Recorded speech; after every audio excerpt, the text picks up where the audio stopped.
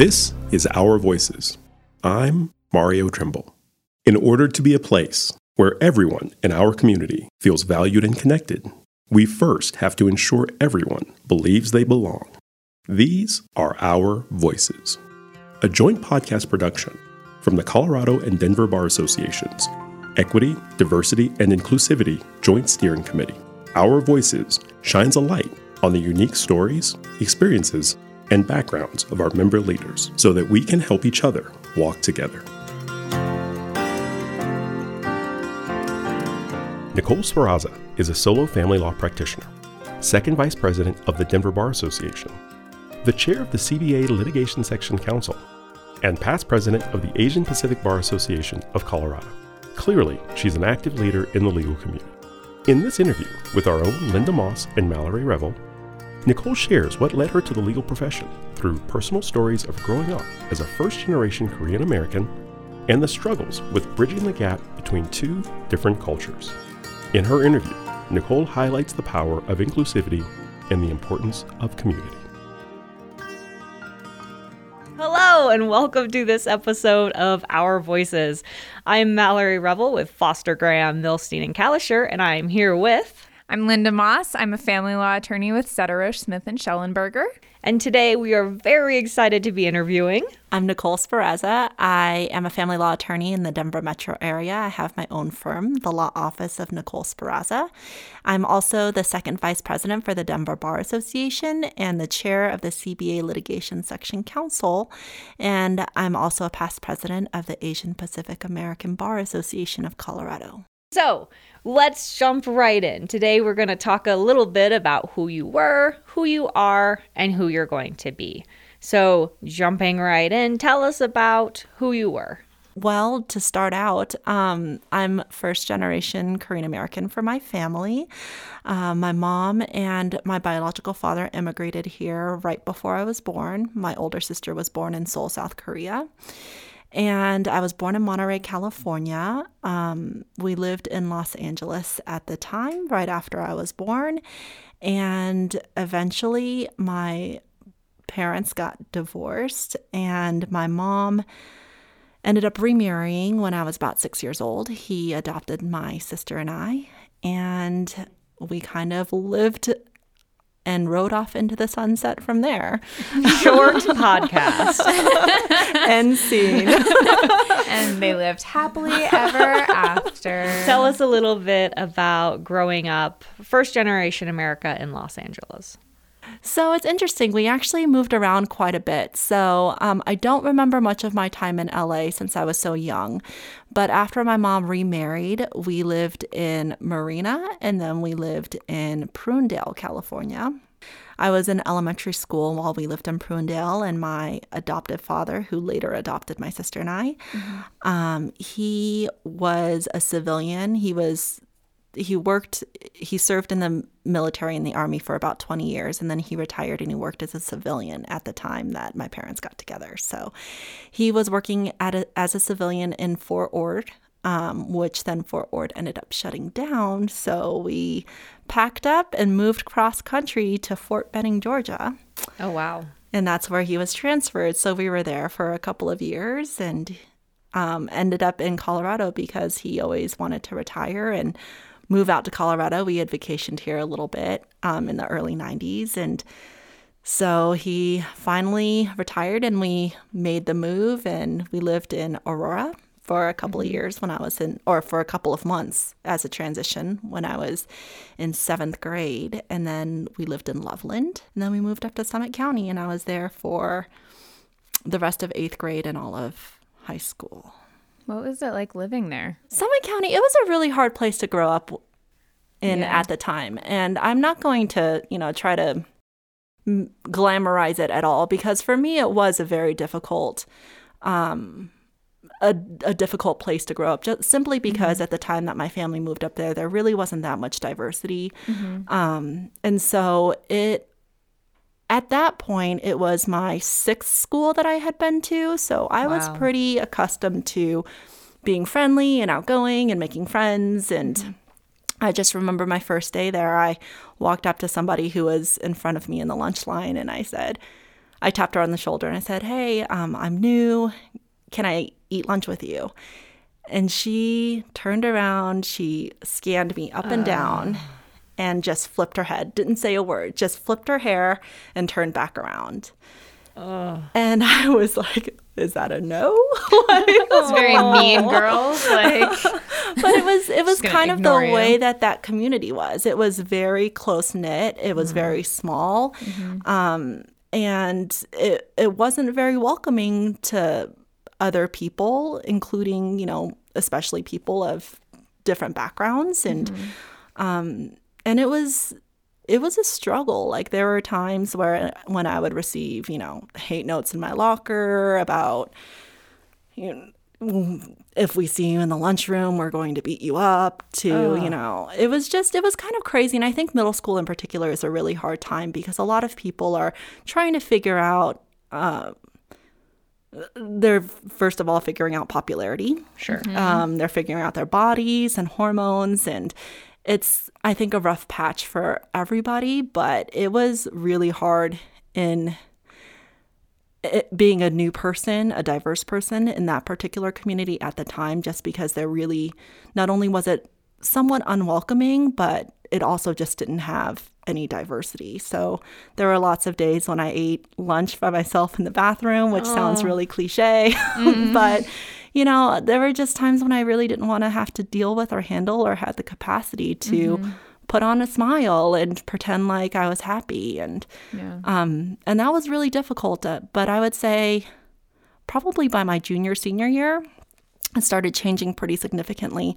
My sophomore year, there was a large influx of Latin American and Mexicans coming into the Summit County community to take a lot of those blue-collar jobs that needed to be filled.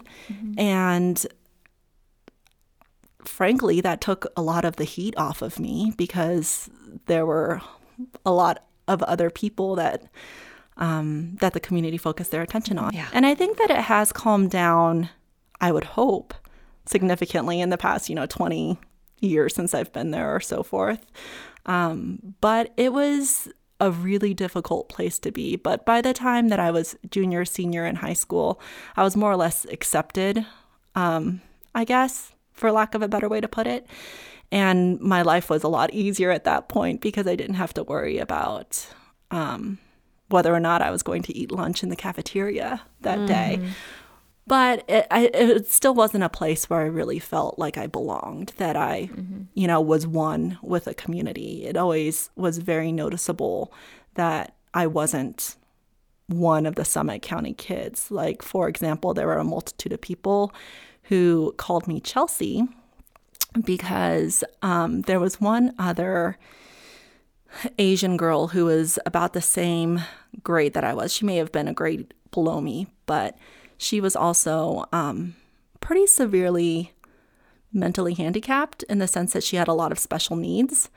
But since we were both Asians, we were one and the same. So there wasn't a day that I went through those halls that I wasn't called Chelsea at some point. And I don't think that it was malicious, but it was just very clear that I guess I wasn't, or it felt like I wasn't worth the time. Yeah, like they weren't taking the energy to even try to figure out who you were. They just said, okay, you look something like this girl Chelsea, and so you're Chelsea. Exactly. Yeah.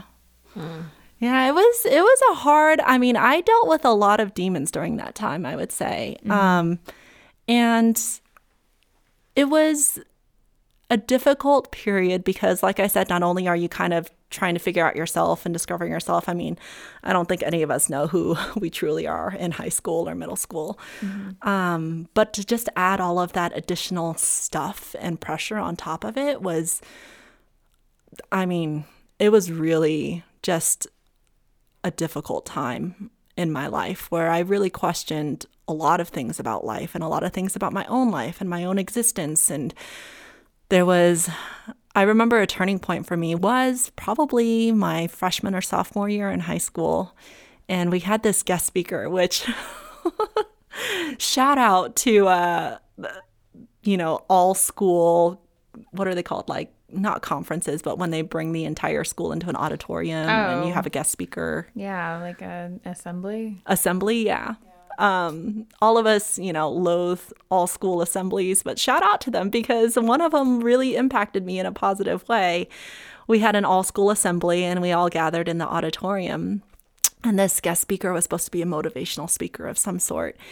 And I remember he took out this measuring tape and he said, the average lifespan is, 87 years or whatever it is.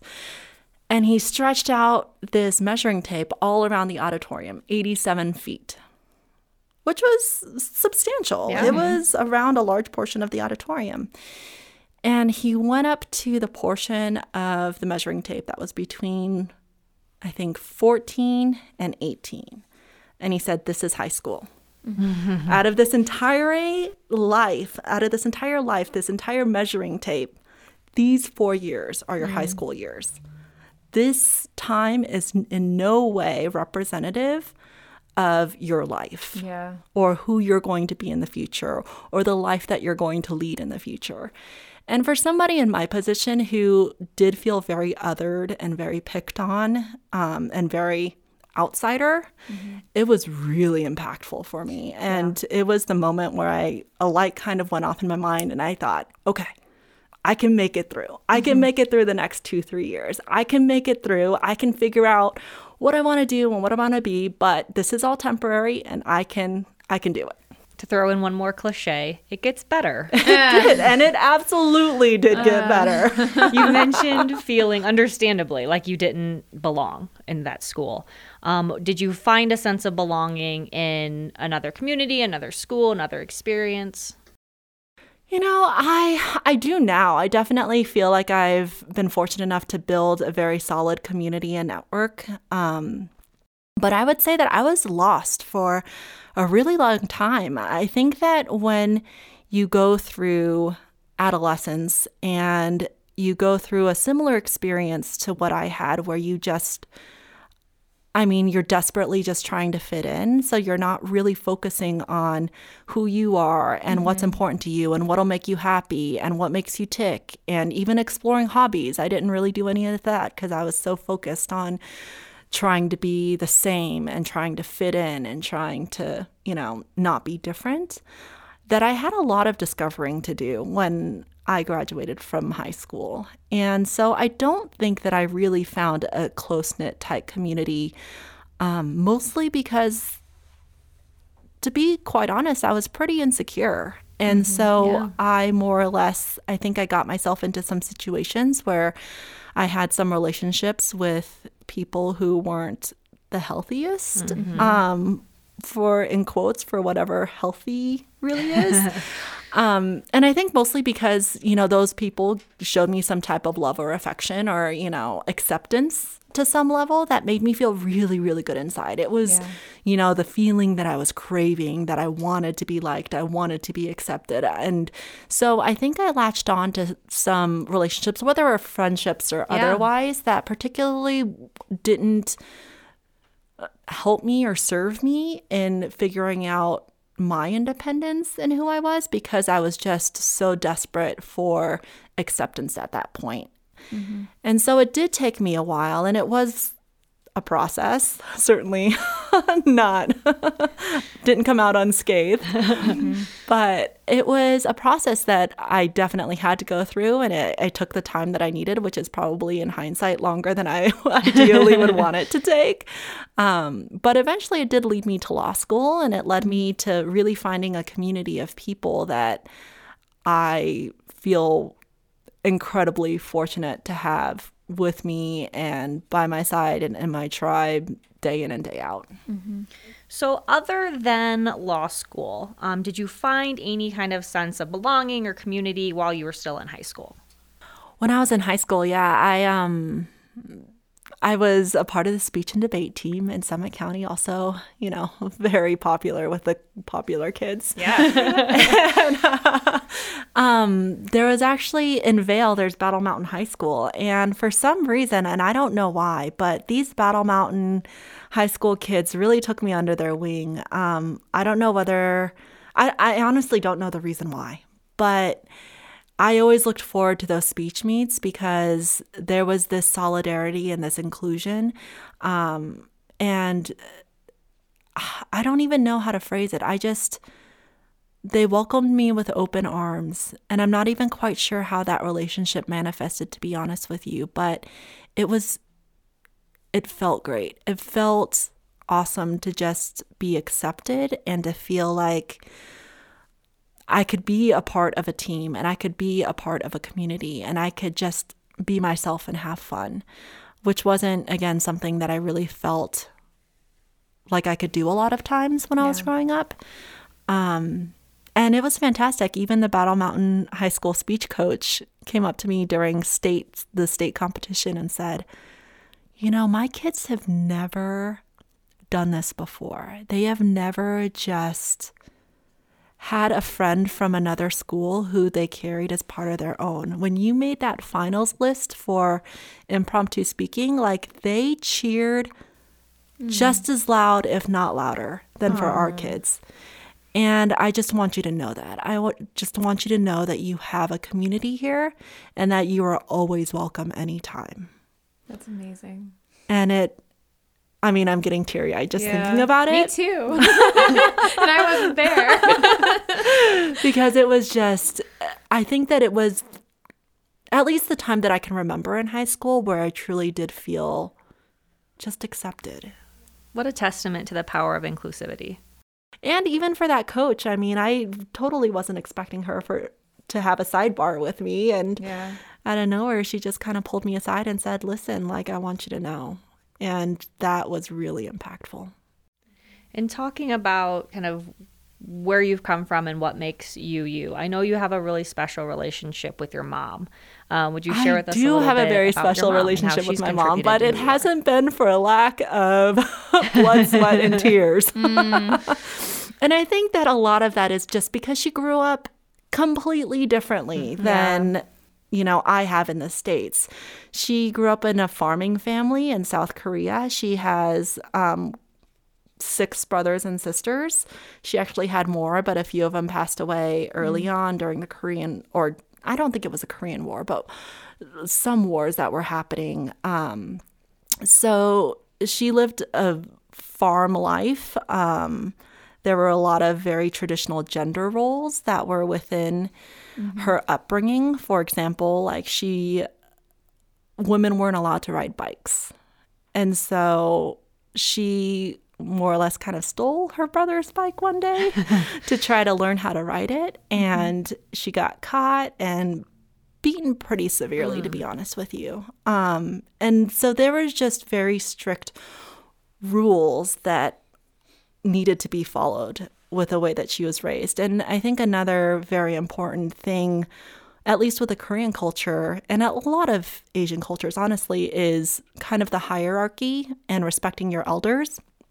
And so I think part of the disconnect that we've had a lot growing up is that I wasn't necessarily trying to disrespect my elder. I wasn't necessarily trying to disrespect my mom, but I was raised in the States where, you're curious, you kind of have that freedom of asking questions and exploring things and asking why and kind of building those reasoning and, I guess, rational skills. And that wasn't really appreciated by my mom at home. Sure. It was like I was questioning, her authority or, I was being disrespectful. And that was a really hard line to toe because I did feel like for a long period of time, not only was I clamoring for, acceptance from the people that I went to school with, but I also felt like I couldn't really truly be myself at home either because I needed to be that model daughter who abided by the rules, who didn't question things, who just did what I was supposed to do. Mm-hmm. And so I think that as I got older, my mom and I have really worked on our relationship. And I have to say that, I have to give her props too, because I know it wasn't easy for her. And I know that in a large part, and in a very large part, she kind of feels like she's Owen doing, right? Like, I went through the entire process. I was always respecting my elders. I never went out of line. And now I have this kid who, when I'm supposed to be the one who is the end all be all of everything, who's questioning me, who's, not automatically assuming that I have the right answers to everything. Right. And so that's been a lot of our struggle as I've gotten older as well, is trying to balance, like my empathy and understanding for where she's coming from, which is nowhere close near to 100% at any given time. And her kind of trying to give me the benefit that when I do ask questions, it's not necessarily calling her into question, but I just want to learn and I want to know more. And I feel like that's difficult too, being a lawyer and the way that we're retrained to think in law school and questioning a lot of things. And so I don't think that has helped the situation. But I do think that we've come a long way and we are very, very close. And she, of course, as my mom has always been there for me, has always been an advocate. And it's probably one of my greatest accomplishments, honestly, is my relationship with my mom, because it hasn't been as easy and it still isn't easy, but it is incredibly rewarding. It sounds like there's a little bit of a line between rebelling and progressing. And you both had to bring some grace in to figure that out.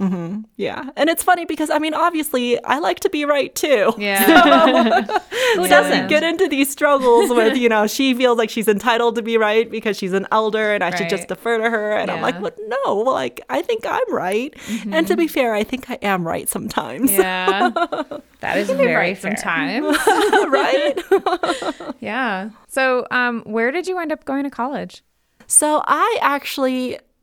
it's funny because after I graduated from high school in Summit County, I honestly wanted to go as far as I could go without leaving. Don't blame you. Seems the United pretty States. fair.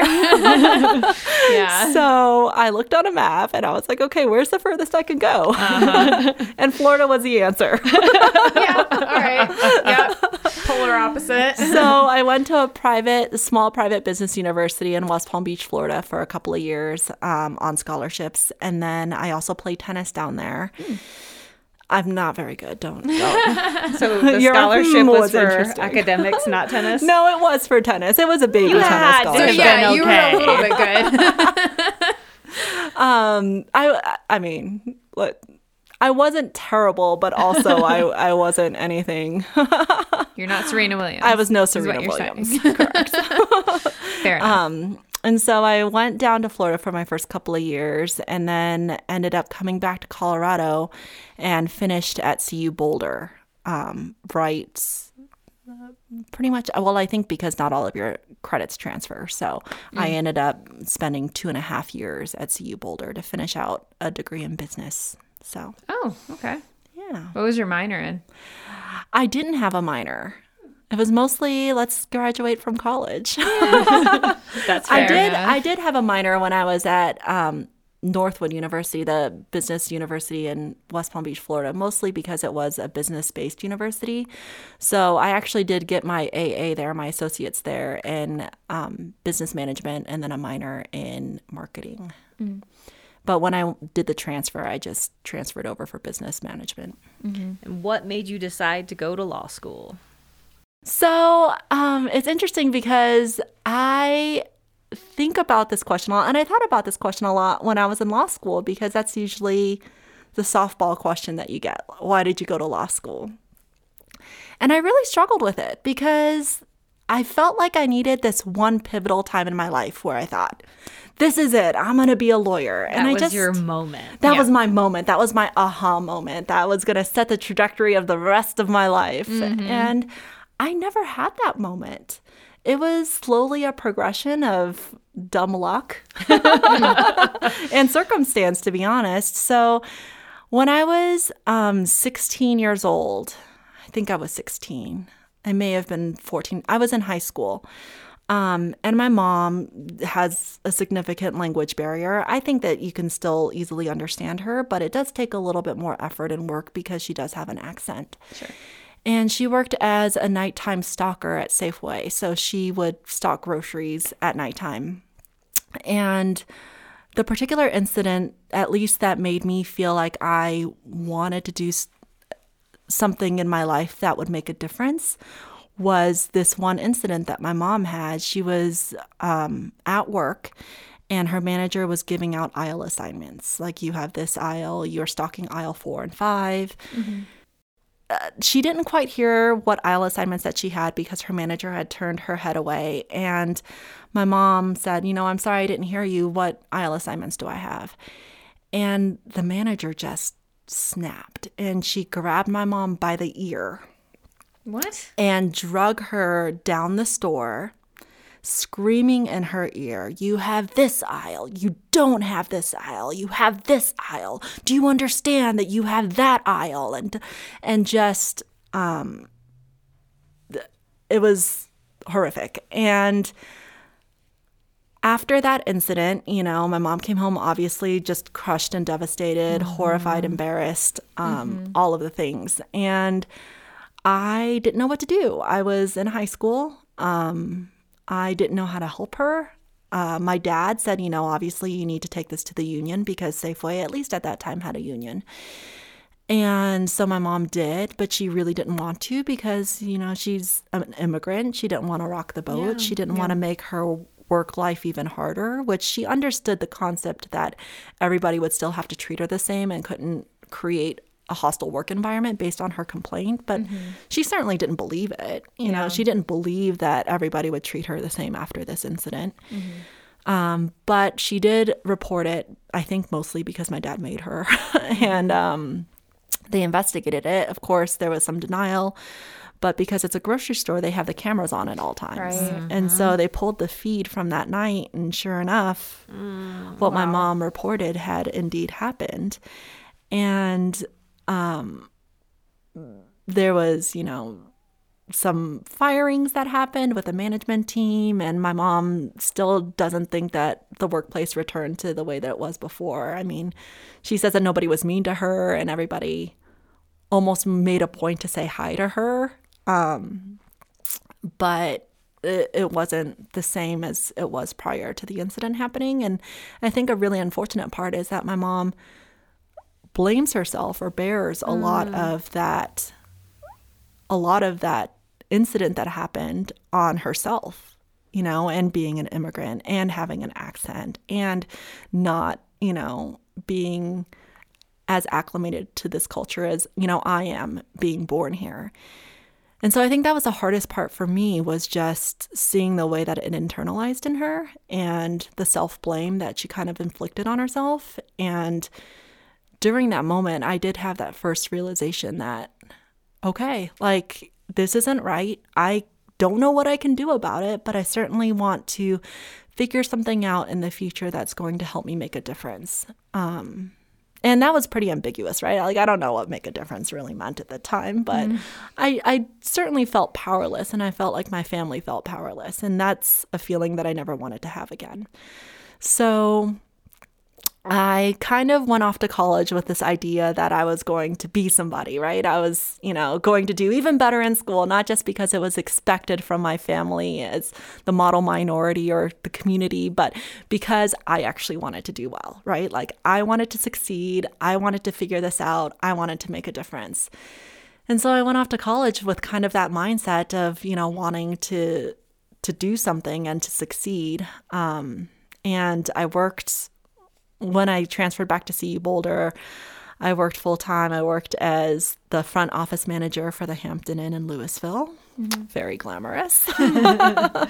And at the same time, I was getting my degree in undergraduate in business management at CU Boulder, and I was a full-time student there. And I just kind of worked my tail off and ended up actually working at Nordstrom for a while because honestly, I figured if I worked in retail, I would figure out what I wanted to do with my life sooner rather than later. Fascinating. Did you figure out that you didn't want to work in retail? I did, shockingly. Really hold your feet to the fire there. I like it. So I was like, if I work in retail, I know that I'm going to figure something out with my life because I'm not going to want to do that for forever. Yeah. So I worked in Nordstrom for a few years. I actually sat for the LSATs in between a double shift I was working at Nordstrom. Jeez.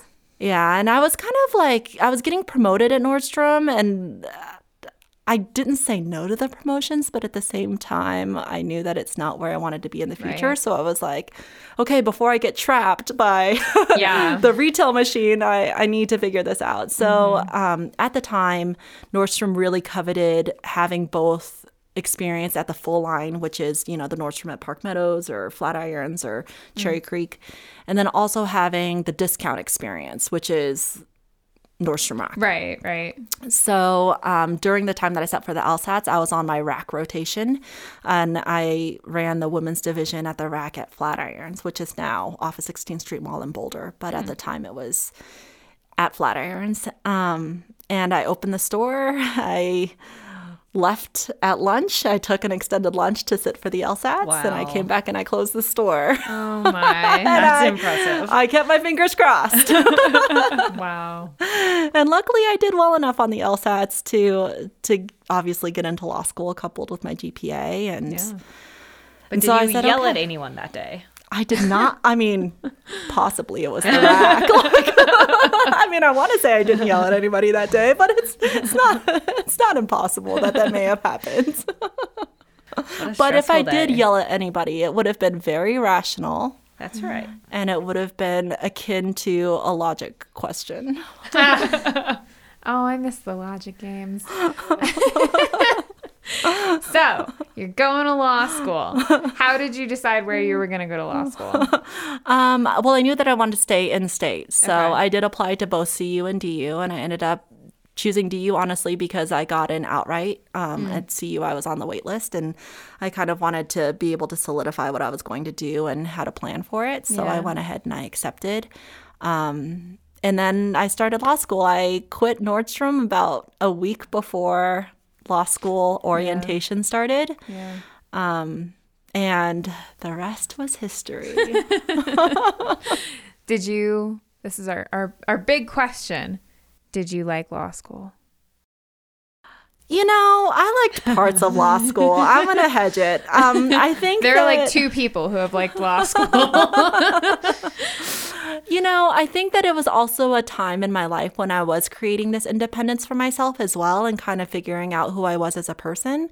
So I think the process that a lot of people went through in college, maybe, I was definitely a late bloomer and I didn't start figuring out until I was in law school. And so I do have a certain appreciation for law school in the sense that it was a huge time of personal growth and development for me.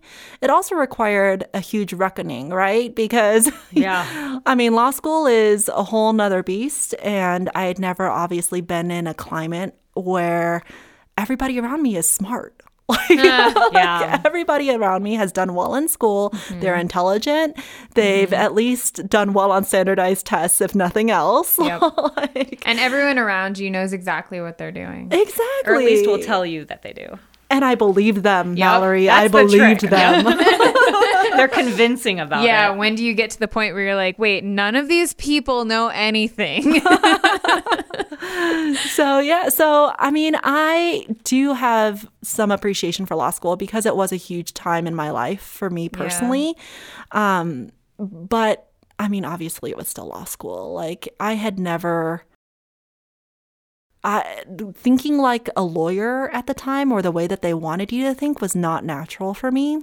I know it was for some people, and I just wasn't one of those people. And honestly, I also wasn't used to not getting straight A's. Yeah. Like that had never happened. Like I worked a full-time job during my undergrad and still carried a full course load, and I still got straight A's. Like it's an identity crisis. It was exactly. It was an identity crisis of like epic proportions because you're grappling with how to refocus that energy and trying to think and learn and answer the way that you're quote unquote supposed to.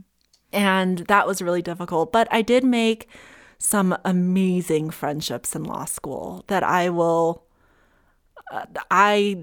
was so incredibly fortunate with my law school experience to be able to walk out with just handfuls of people who had my back, who were just good people who I talk to today. Yeah.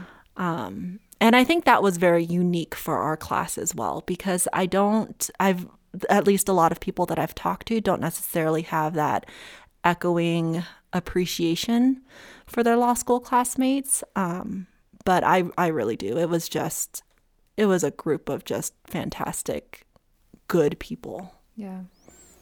So skipping ahead, you have your own law firm. What gave you the motivation or the strength to get out there on your own, hang your shingle, and make it work? I feel like a lot of my stories are dumb luck and circumstance. Perfect. I love a theme. I love a good theme. But really, it was just the circumstances at the time, because I was working with a firm. It was an eat what you kill model. So I did have a base of clients and cases that I was working on. And I was the only family law attorney, and I was one of 2 litigators at that firm as well. So when that firm decided to close down, it wasn't, on paper, it wouldn't seem like it was that hard of a transition to make it from that type of a model to a solo model. It was only because I was 38 weeks pregnant at the time. Oh, yeah. So Complicating that was difficult, because I no longer had support staff. I no longer had a paralegal. I had to float these active cases that I had, which I did have a plan for before the firm closed down, but obviously didn't. And it was just a party of one and a newborn. The newborn can't answer the phone. Correct. He's actually very unproductive. As they tend to be. Very needy.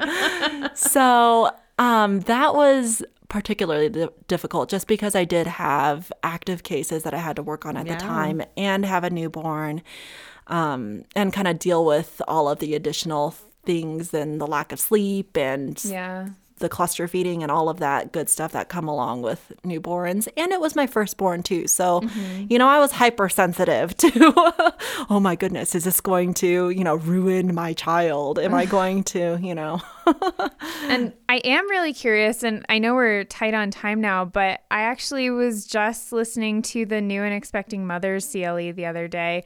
And so I'm curious if you have any tips or anything really valuable you learned as a new mother who is, really vitally involved in your practice. Honestly, I think you just need to, it's not helpful advice. It's mostly just That's okay. Keep your head down and get through it. Like, at that point, hopefully you've been practicing for long enough that you know what's urgent and what's not urgent. And I think that's really what helped me. Like, I knew at that time, because I had been practicing for 6-7 years, what needed to be done immediately and what didn't need to be done immediately. And I don't want to say that I bought my time that way, because it sounds like I was being irresponsible.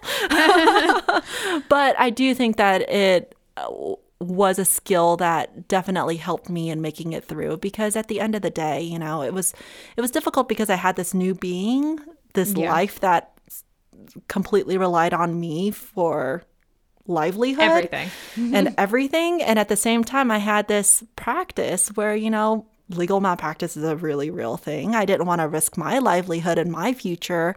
And so it was a really difficult balancing act. And the only other thing that I would say is that I do wish that I reached out to people more, because, for example, I had my first court appearance 6 months postpartum, or 6 weeks postpartum. Oh, okay. Yeah. 6 weeks? 6 weeks, yeah. Wow. I found my loosest suit jacket that would fit and went to court with my pump. And it was like a status conference. Like, it really wasn't a huge court appearance. Yeah. And one of my good friends, Melina Hernandez, Judge Hernandez, told me afterwards, she said, why didn't you just file a motion to attend remotely? Because I guarantee that if you put in there that you just gave birth to a kid 6 weeks ago. Like, there would have been no question that motion would have been granted. Oh, good to know Depending now. on the judge, I think, but yes. And I thought, oh my goodness, that is something that I absolutely should have done. And I think that had I maybe been reached out to my community a little bit more, and instead of been in the whole, like, I just have to put my head down and get through this by myself, and kind of tapping those resources instead and that advice, I think it would have helped me significantly. Yeah. Instead of, charging the path on my own and just saying, this is me, I got to do it all on my own. Mm-hmm. Yeah. I know that your mom's experience at Safeway isn't her only experience with discrimination in the workforce. I know that you've personally had experiences since high school that have been negative. So none of this is new to you. But as a society, our attention right now is really on hate crimes against Asian Americans. And so that's been in the news more. Again, not new to you, unfortunately, but it's a focus for us right now as a greater community. What do you want the community to know about your experiences, how we can support the Asian American community, anything that you would like to share with us? That's a tough question. That you're willing to share, I should say. I appreciate that. I'm a pretty open book, I think. But I think that the reason why this particular time has been hard for me personally is not just because I'm a part of that affected community, but because it's really prompted me to think about a lot of things, to be honest with you. Yeah. Think about the impact on me, on my mother, on my son, who's 2.5 years old, and how things might manifest for him in the future. And that's a lot of weight. Yeah. And it's really difficult, honestly, to reconcile the reality that I grew up with in Summit County with the things that I told myself about this world as I got older, that it was better and more realized and progressive. And I think that some of those things are true, right? I don't think that we're seeing a regression, hopefully, in our society, but more, I guess, the boldness and the comfort level of those who are willing to do these violent acts and to perpetrate on, not just Asian Americans and elderly Asian Americans, but also just the BIPOC community. And it's been a struggle for me. And I was talking to one of my friends the other day about this because he called to check in on me to see how I was doing. And I honestly didn't know what to tell him because I said, when George Floyd happened, when, the Black Lives Matter movement really started gaining ground significantly last year, I was, one of those that were like, let's do this. I'm enraged. Like, let's create change. Let's show our voices. Let's, Solidarity. Let's do all of this. Solidarity. Exactly. And when it came to the mass shooting in Georgia, I was devastated. Yeah. I was not, let's go, let's charge that I thought that I would be, which is usually what my reactions are is, when I encounter a situation that's, hostile or that I perceive to be really unfair, I'm like, let's go, let's charge. And it was interesting because that was not my reaction when I heard about the shooting. I was distraught. I was devastated. I couldn't sleep. And it was really difficult. I really didn't want to do anything. There were a couple of organizations that I take leadership positions in who reached out and said, can you help us write a statement of solidarity? And quite frankly, I said, no, I don't. Like, that's the last thing that I want to do right now because I'm really having a hard time. Yeah. And I think that was some self-realization for myself and kind of the space that I needed to give myself to be in at the time. But it also was ridden with a lot of guilt too, because I felt like I should be doing more. I felt like I should be assembling the troops. I felt like I should be more involved. I felt like I should have been writing that statement of solidarity. I felt like I should have been taking action. when you just needed the grace to give yourself to just mourn. And I have to say that reminds me a lot of a conversation that we had with another interviewee who was saying that was talking about the role that Black people had been put into last year, where there was a lot of expectation and a lot of weight being put on them by people of other races who were saying, teach us how to act, tell us what to do, kind of advocate for yourself. And it came down to a point of having to say, I'm exhausted and I'm scared and I'm angry and I can't take on this role. I don't have the energy to take on this role for you. You need to do the work to help me. And it sounds like that's kind of a similar role for you, where you're feeling guilt over feeling the weight from other people of wanting you to help yourself when they need to be helping you. Mm-hmm. Yeah.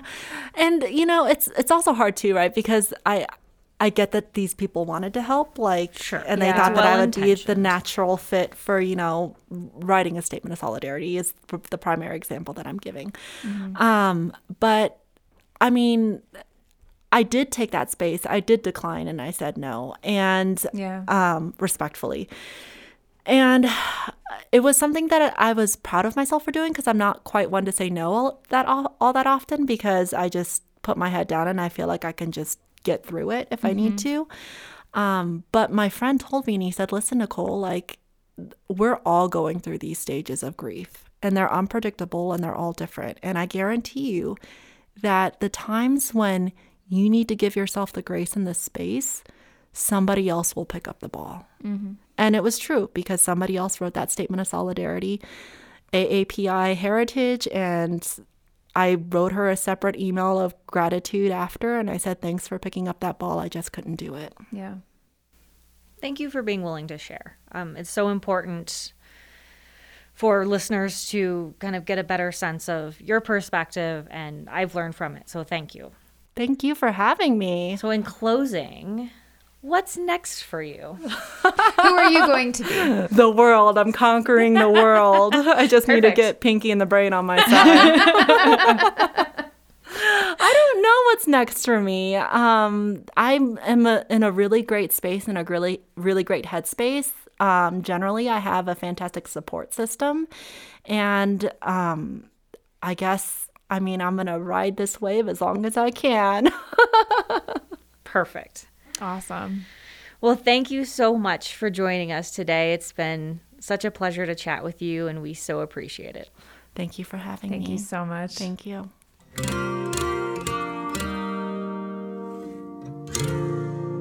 This has been Our Voices. For more information on today's guest, or to get involved, please check out the CBA podcast page at cobar.org/podcast. That's cobar.org/podcast. This podcast series was created by members of the Colorado and Denver Bar Associations. Our Voices is a collaborative effort of the EDI Joint Steering Committee messaging team, including Mallory Revel, Linda Moss, Bonnie Schreiner, Mallory Hasbrook, Mo Watson, Mario Trimble, Courtney Holm, and Emmy Lopez, with our CBA Communications Team Director, Heather Folker, and Manager, Charles McGarvey. Our recording engineer is Rick Ponteleone of Lionsbridge Recording. Our producer and editor is Courtney Holm, with theme and introduction by Mario Trimble. This podcast is made possible because of the support of the Colorado and Denver Bar Associations. On behalf of all of us, thanks for listening to Our Voices.